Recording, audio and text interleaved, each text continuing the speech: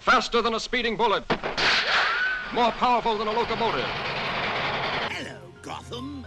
Joker's back in town. I'm not wearing hockey pads. And now you're listening to the new and improved Outside the Comics Volume 2 podcast with your host, I'm Groot. No!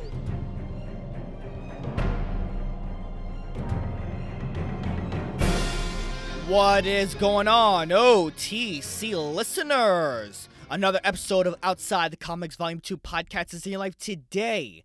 And here we are on a very interesting night where we had so much news just bombarded at my Twitter feed. And I'm trying to decide, holy shit, where can I go? What can I even talk about?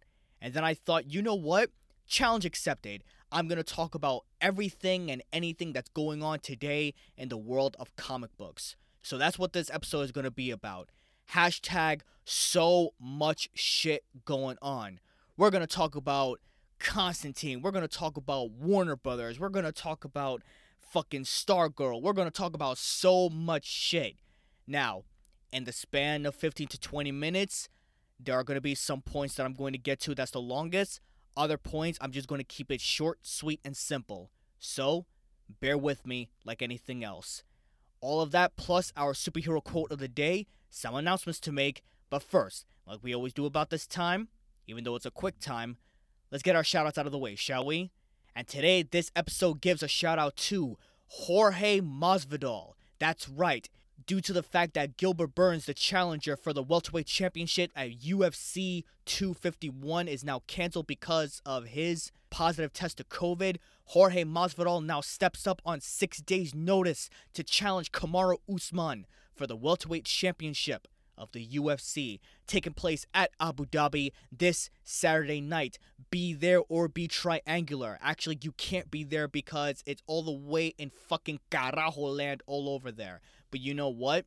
It's going to be a fun night. It's going to be a fun time. If you want to see UFC 251 main event, Kamaru Usman versus Jorge Masvidal, co-main event, you got Max Holloway facing off against the champion Alexander Volkanovski, and of course, the third title fight, Petr Yan versus Jose Aldo. 3 title fights, 3 epic fights, possibly going to all end by decision, but you know what?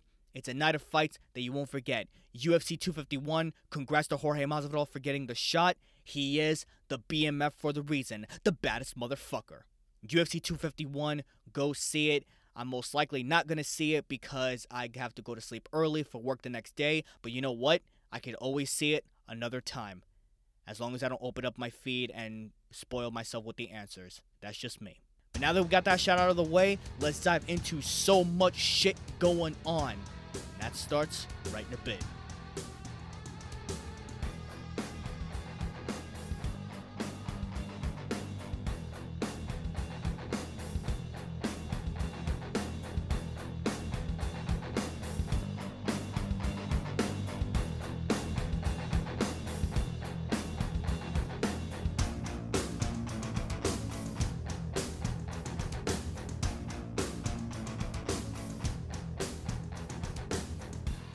You know, when I first heard about this news, it got me thinking back then to one of my favorite comic book movies ever. And it was around that time that I did not even think about it as a comic book movie, but more of an awesome supernatural thriller. I'm talking about Constantine from 2004 with Keanu Reeves. Do you guys remember that fucking movie? It was probably one of the, I'd say, more grounded comic book movies that I've ever seen ever in my life. Now, in order to draw comparisons here, and like I said, this is going to be a speed round going on, so I'm going to try my best not to get through so much time with this. But Keanu Reeves' Constantine is way different from Matt Ryan's portrayal of Constantine, especially from the TV show. Let's face it, Keanu Reeves is not charismatic, he's not as quippy, he's much more of a dick, but in a particular way, his character and his personality actually fits the tone of the movie very, very well. It's dark, it's more grounded, and it's more realistic. The stakes are high in this movie. Not to say that they weren't high in the TV shows, but for this one, it actually felt a little bit more personal. Because let's face it, in the movie, he's fucking dying. He's dying and he's trying to buy his way into heaven. And the funny thing is, there are people around him that is saying, no, motherfucker, that's not how this shit works.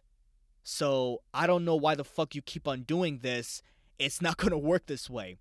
But I guess I would have to do a looking back episode on Keanu Reeves' Constantine. And for those of you that don't know, since I'm just spouting all of this out, basically, there's going to be a new Constantine movie that's going to be coming out to HBO Max. And Keanu Reeves is possibly going to be the return. So, not only can this go in collaboration, which makes sense with the Zatanna movie that's in development, but apparently there might be a new Justice League Dark movie that's also going to be in development. And if Keanu Reeves is going to come back as Constantine for the DCEU, or another version of the DCEU, the DC Dark Universe. Okay, you see what I did there? Yeah, you saw what I did there. Anyway, if Keanu Reeves come back, I think it would be phenomenal to everybody. Because Keanu Reeves is a fantastic actor. He's one of my favorites, from The Matrix to fucking John Wick and so many other films that he was in. Keanu Reeves is fucking awesome, and he's still a homebody. He does what he does, and he takes passion in what he does. One of the best actors that I've ever seen on screen. Constantine was a great movie, and I think it resonates with me so much very well because, for one thing, I'm very nostalgic, and I tend to favor movies that has something to do with the supernatural when it comes to angels, demons, vampires, werewolves, you know, monsters or spiritual figures of something else. I don't know. There's something about those spiritual figures that I'm just drawn to it. To watch those things on screen, I can't help it. I'm drawn to it. I like it a lot.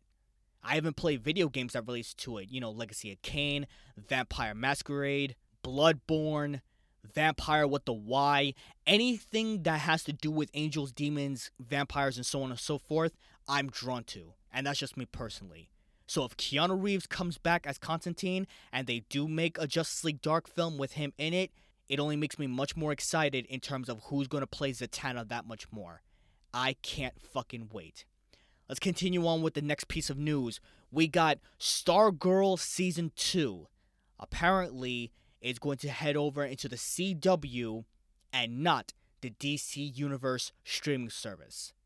Now, to some people, this may not seem like a big deal, especially if you want to see a site, the CW site, where it's free, or if it gets aired and then it gets aired on the CW online site literally a day or a couple of days later, or whatever the case may be.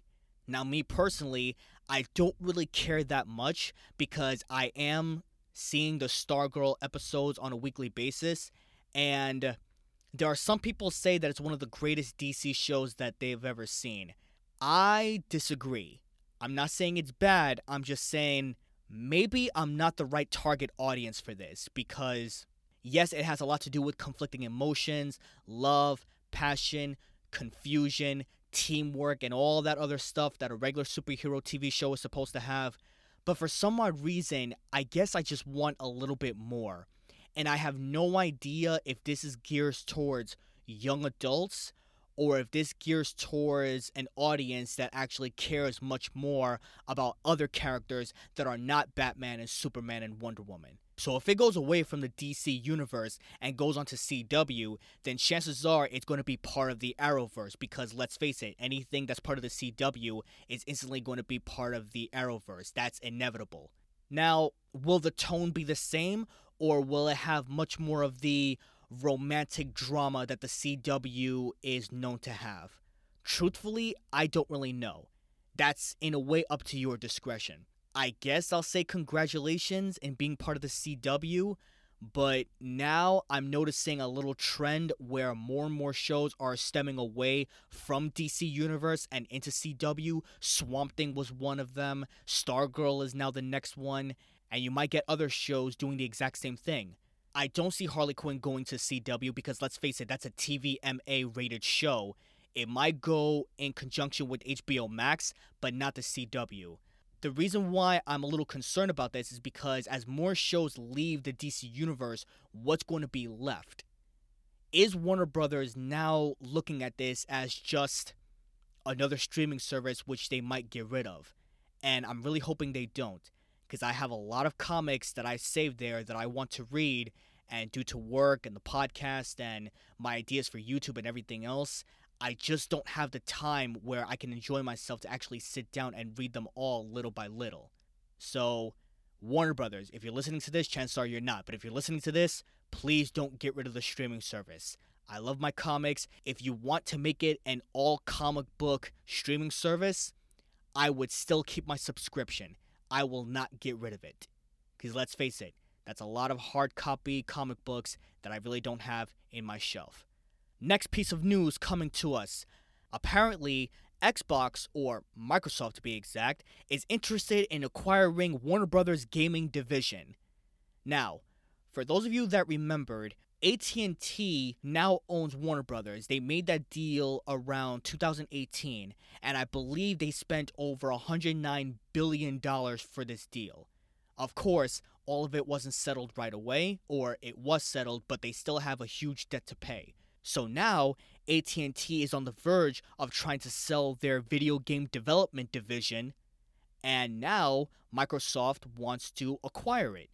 So what does that mean for us? Well, put it this way. If you love games like Batman, that's developed by Rocksteady, or Mortal Kombat, developed by NetherRealm, yeah, that won't be on PlayStation anymore. That'll be on Xbox. Now, I'm a PlayStation player. I've always had PlayStation. I've always been Team Sony as far as I can remember. If you are a PlayStation person and you don't have the Xbox or you don't want the Xbox, this kind of screws you over. Now, if you're a Microsoft person, if you're an Xbox player, this is great news for you. Me personally, I don't like this, because a lot of the games that belongs to PlayStation, where you have Batman, you have Mortal Kombat, Harry Potter, Suicide Squad, Lego Batman, and all these other products that is owned by Warner Brothers, all of that will now go into a new division. All of that will now go into a new platform. And it fucking sucks. It really does. So, I guess we're just gonna have to wait and see what happens. And I get that there are some cases where, well, I'm an Xbox player and I really want to play Spider-Man, and Spider-Man apparently belongs to Sony. Well, of course they do. It is their product. Sony owns Insomniac Games. So, of course, Spider-Man is gonna stick to Sony. Not to mention, it is Marvel's Spider-Man for the PS4. That's the name of the game. So I can understand that there was a lot of divisive thought in wanting to play a particular game that belongs to one console and not the other. And you can call me a hypocrite, you can call me two-faced, you can call me whatever you want. Me personally, I don't want to see Batman go into Xbox/Microsoft. I don't want that to happen. I don't want to spend money on a new gaming console, with the exception of the PS5 that's coming in at the end of this year. That is the only time that I'm going to spend more money on for a new console. I don't want the Xbox. I don't want anything to do with Microsoft. I think their gaming products are kind of shit, even though there are pros and cons with Sony, and I get Sony has their problems too.